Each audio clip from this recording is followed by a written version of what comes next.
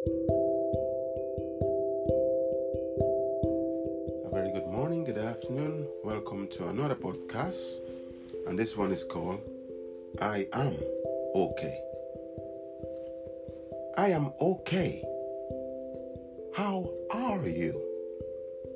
Within seconds of being hit with the question, we submit to the deliberation in our minds to answer truthfully, to voice our feelings, to talk about the pressure of now and the future, to cry out about the pain in our hearts, wanting to talk and ease the burden in our souls, the bit to call for help hanging in our hands, really wanting to say so much, but the anxiety whispers and says, "Don't speak."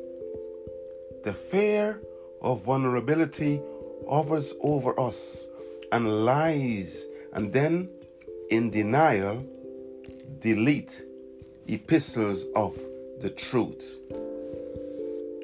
In the name of not wanting to make up excuses, thinking the truth will be broken, also emotion remains bottled up inside of us, overthinking in tears till it chokes and it gets hard to breathe. Momentarily living in a world of make-believe, but still, when asked, the answers remain the same. I am okay. Isn't that what we always say? I thank you for listening. MDD. Peace out.